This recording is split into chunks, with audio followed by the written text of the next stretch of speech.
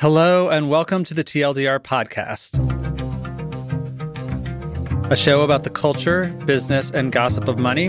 And this week, what is a vibe session and are we still in one? My name is Devin Friedman. I'm here with my co-hosts. Matt Carraz is the markets editor of the TLDR newsletter, the director of product for Wealthsimple, which is our sponsor, and a guy who, is this accurate, Matt, that 90% of your friends are hedge fund people? No, but we can go with it. Okay, good. I say yes. And Kyla Scanlon. Kyla is from a town outside of Louisville, Kentucky, used to be a car saleswoman, and then worked on a high-yield bond trading desk, among other things, and has since become the smartest money person on TikTok. Is that accurate, Kyla? Oh, that's quite the compliment. Thank you, Devin. Good. I like to pump you up a little bit more every week. My ego needs it. And of course, journalist Sarah Rieger, the business and markets correspondent for the TLDR newsletter, who comes to us, as always, from the TLDR satellite office in her apartment in Calgary. Hello, Sarah. Hey, Devin. So we're going to start this show like we do every week with a really simple question, which is, who is making and losing money this week? It is a question we ask, of course, because it's entertaining, but also because it's a way to get at the most interesting money stories of the week. Let's start with you, Sarah. Who is making and losing money in the markets this week? So the big money news this week is going to be today's inflation report, which is coming out in Canada after, this podcast comes out. The US came out with its number last week. Basically, the headline was inflation is lower than people predicted. And the markets have had a decent sized celebration about that. And I know we're going to talk about that later. So instead, I want to talk about a stock fail that I think is really interesting. Okay. So Toronto company Canada Goose is getting roasted right now. I have to stop and acknowledge the pun. Thank you. And Canada Goose, you are, of course, talking about the luxury parka company seen on the backs of people like Ryan Reynolds. Yeah, exactly. I feel like anyone can picture them. They have those kind of sciencey looking logos on their sleeves, the big fluffy hoods. So Canada Goose is one of the worst performing consumer stocks on the TSX lately. It's down 40% this year, which isn't because, Canadians have stopped buying it entirely, although at least in Calgary, I see a lot more Aritzia or MEC usually. But customers in China are actually huge Canada Goose fans. At least a quarter of Canada Goose buyers are in China. But because China's economy is in a downturn right now, it's bad for Canadian companies that export there. The China downturn is an interestingly big deal for two reasons. One, it's hitting the luxury market super hard. So Canada Goose, but also global retailers like LVMH. But it's also hitting the other side of the economy as well, particularly oil and metals, which is part of the reason why oil prices are down so much over the last couple of weeks. Yeah, and Canada's 3 times as export reliant as the US is because our population is so much lower.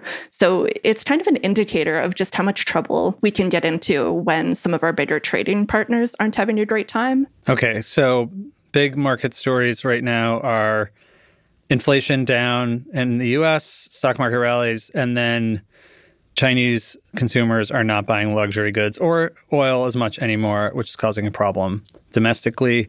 So Canada Goose would do better if there were more Canadians and they were richer, is basically what we're saying. Yeah. So that's a goal.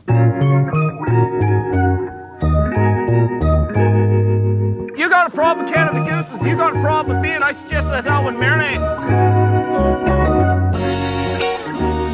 Matthew, who is making and losing money right now that's interesting to you? Airbnb has been pretty fascinating. They reported earnings earlier this month, and they reported, that people spent about $18 billion on bookings through their service. They took in about $3.5 billion in revenue for the company itself. And even after their own costs, they took home about $1.5 billion in profits.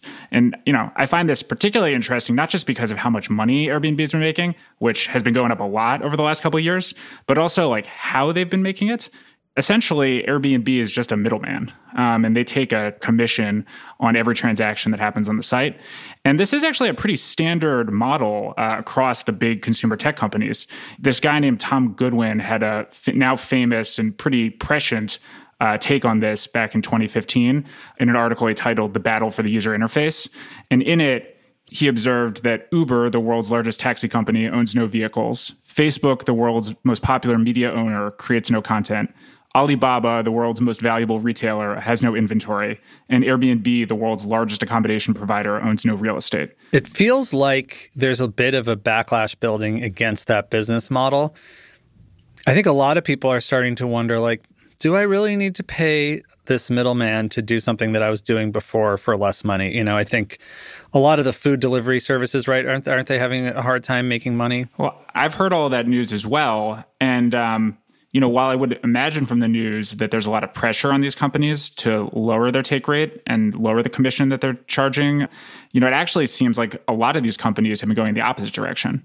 So, the best info that I could find showed that the take rate for Airbnb was 13% back in 2021 and is now closer to 20%. And that the take rate for Uber was around 24% back in 2021, but now up big from there and closer to 30%. And so my main takeaway is that while people might not like paying this much of a tax, the convenience factor is really valuable. And, these big tech companies own what Tom Goodwin said was the most valuable real estate in the world, the real estate on people's phones. And that entitles them to, a big chunk of these transactions. So there's this lawsuit going on right now, and revealed in the lawsuit accidentally was that Apple is taking 36% of Google's search revenue. So I think the take rate model is really interesting because it shows the power that these incumbents like Apple have to take a percentage of other people's companies, and it becomes this weird pyramid scheme almost. Tim Cook, boring guy, but manages to get his hands into every transaction. But it's like, how much is this stifling innovation? Like, a lot of people don't want to build apps for the App Store because they're like, Apple's going to take such a big percentage of it. And it's kind of like, okay, Tim Cook, like one of the most valuable companies in the world, maybe we could take a break here, buddy. I mean, the problem really is like it with capitalism, which is that it rewards people who become gatekeepers over people who provide things that are of use. Can I just say, I wish this podcast was a video format because, as Devin said, the problem with capitalism, I just watch Matt closer and closer lean into his microphone. Yeah, I mean, Devin, I don't know if you'd rather pay somebody to find something for you versus not have that thing at all. I think the beauty about capitalism is that we can, bring more and more of the world's, stuff to you without having to spend all of your time looking for it. The problem is what a lot of the world of capitalism is offering, the innovation that it's offering is like a new dog washing service with a cool interface. That's so jaded. Like every single stat about like human lifespan and prosperity basically goes up and to the right since we started the grand capitalist experiment. Like we have these wonder drugs so that you don't die from like dysentery. I don't think capitalism is responsible for antibiotics. Dev and I are going to kill each other. I don't... Can we start every podcast recording with like a little sparring on capitalism versus something else that you guys imagine we should be doing? Because it really revs me up. I want you to deal with your problems by becoming rich. Kyla, who is making and losing money this week that's interesting to you? Peter Thiel. So Peter Thiel has made a lot of money over the course of his life. And there was this profile published of him in The Atlantic. And the big takeaway for a lot of people was that money doesn't really buy happiness. So for context, Peter Thiel co-founded PayPal, which is meant to be this libertarian alternative to government currency, in 1998. And then he co-founded Palantir in 2004, which is a data mining company invested in by the CIA. All of this went really well for him, enough to the point that he has a $6.6 billion net worth. So he did what every rich guy kind of does, and he got involved with politics. So Peter Thiel hates the government. But the really interesting part about this profile was that Peter Thiel wants to live forever, even though he hates the government, which I feel like is kind of counterintuitive. And he's doing everything, all the longevity stuff. He got Ozempic, he does the cold plunges, like all of the general health things that the tech bro populace does, Peter Thiel is doing as well. Yeah, it's just, there's a real groupthink among people, it seems like, who have that much money, especially in tech. And they all seem sort of obsessed with longevity and having the same face. I can't believe you didn't want to mention the fact that he wears a nicotine patch to try to raise his IQ by 10 points. There's so much. That is pretty amazing. He's also considered the possibility of having a blood boy. That's such a horrifying phrase. But let me ask you, what is a blood boy? Basically, what a blood boy is somebody who you can get regular blood transfusions from with, the hypothesis that it'll help slow the aging process. So it's like medical vampirism. Mm-hmm. Cool. This is so dystopian, and I hate it so much. I mean, that's Peter Thiel's whole vibe. He wants a dystopia. Wait, Sarah, you don't have a blood boy? Do you have a blood boy? No, I'm afraid of needles. Kyla basically told me last week that I need to get a blood boy.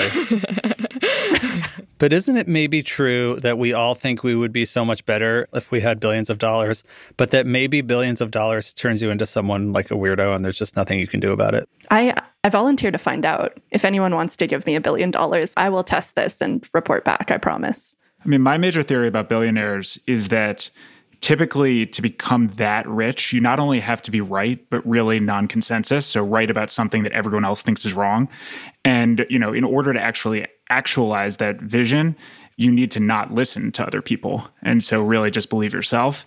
And then, over time, after years of getting that feedback that like your view is right when everyone else's is wrong, I think, turns you into somebody who is just often really hard to be around. And let's also acknowledge that Matthew probably, I'm at least speaking for myself, has a lot more up-close experience with what billionaires are like. No comment. Considering that he worked for one for a while himself at Bridgewater, the largest hedge fund in the world. No comment.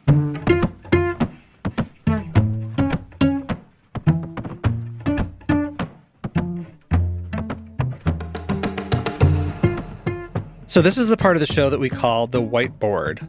The whiteboard is when Kyla Scanlon explains something important about finance or the economy or money, usually without taking a breath.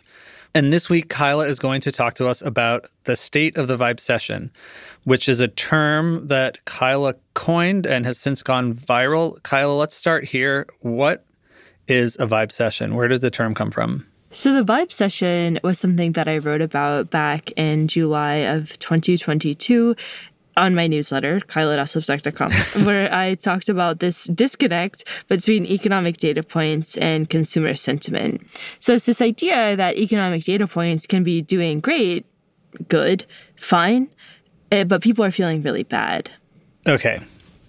Vibesession is economy's fine, but we basically feel like we are doing badly. Our vibes are in a recession. And what's the state of the vibesession right now?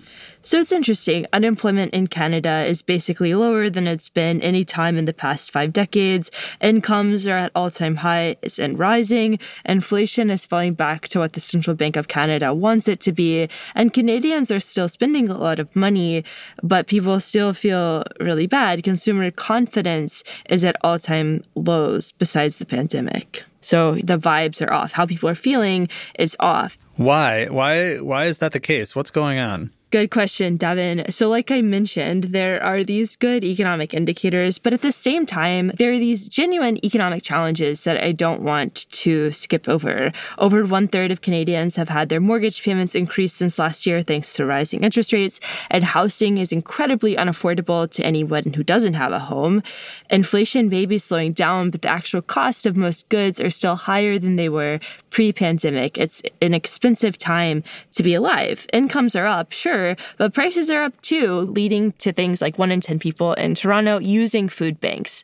So even though some big economic indicators are good, a lot of Canadians aren't feeling good because those indicators don't give the full picture. And the idea of a vibesession is how people feel really matters. That's called consumer sentiment, how people feel. And consumer sentiment is a huge part of GDP growth, how the economy is growing. Bad vibes can also be a feedback into policy decisions. Inflation expectations heavily influence central banks around the world to make choices about rate hikes. Inflation is falling compared to last year, but core inflation is still higher than central banks want it to be. And here's the weird part.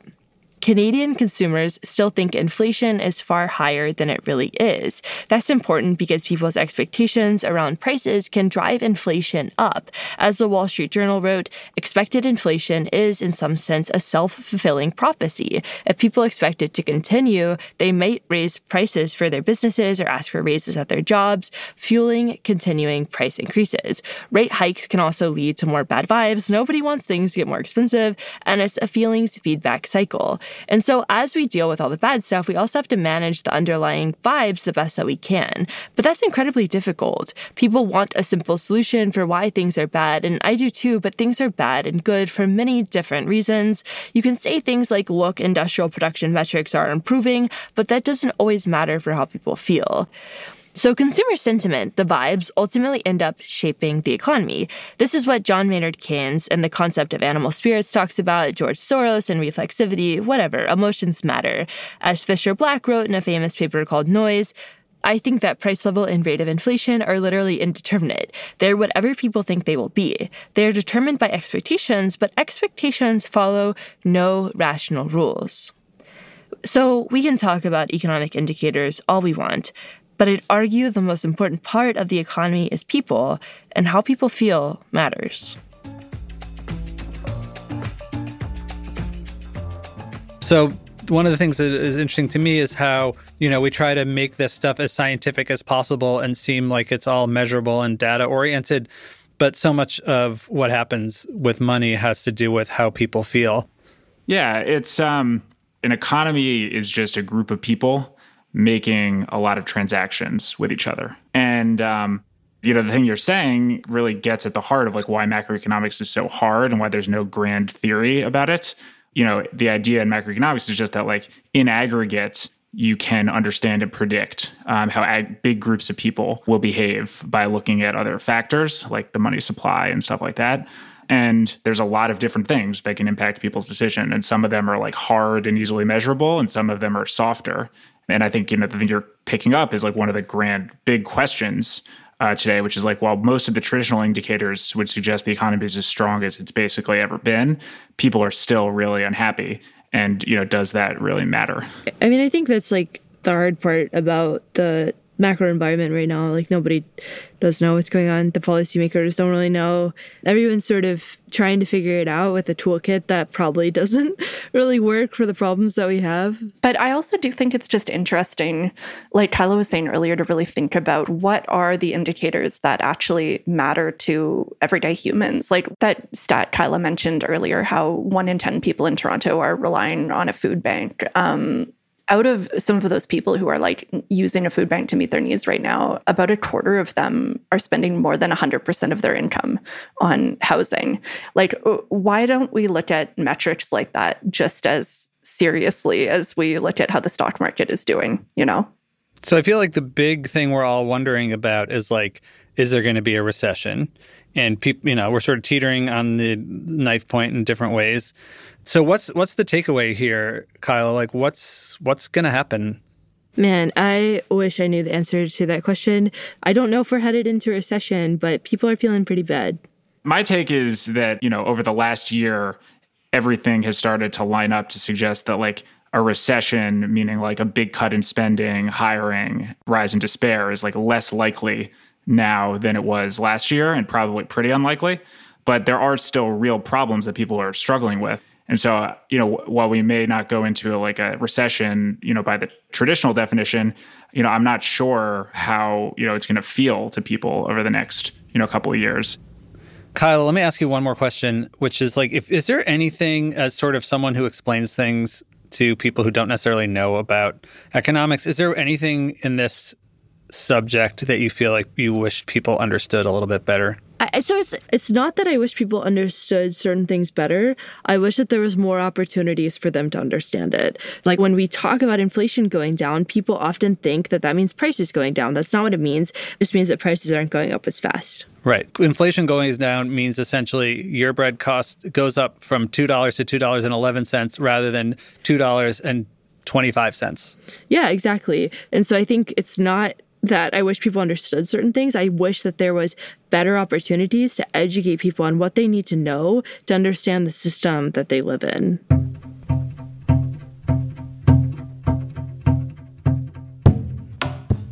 All right. Thank you, everybody. And Kyla, what did we learn this week? So we learned that Canada Goose isn't keeping people warm like it used to. Some companies get rich on taking money from other companies. One of the things that really matters for how we interpret the economy is the vibes. And Devin needs a blood boy. Great. Thanks.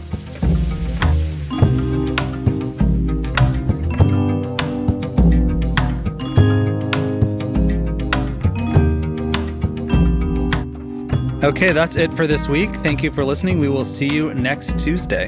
And if you like the show, please rate and review us on Apple or Spotify or wherever you want. It really helps. This show is sponsored by Wealthsimple and made by me, Devin Friedman, Kat Angus, Matt Karaz, Sarah Rieger, Kyla Scanlon, with Flora Lichtman, Jared Sullivan, and Greg Tharp. Fact-checking by Brennan Doherty. Theme music by Andy Huckvale. Engineering by Veronica Rodriguez. See you next week.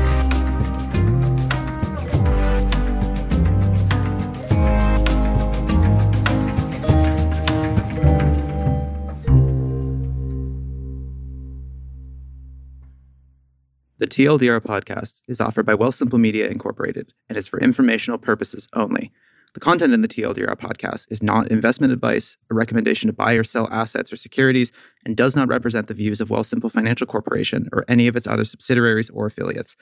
Wealthsimple Media Incorporated does not endorse any third-party views referenced in this content. More information at wealthsimple.com/TLDR.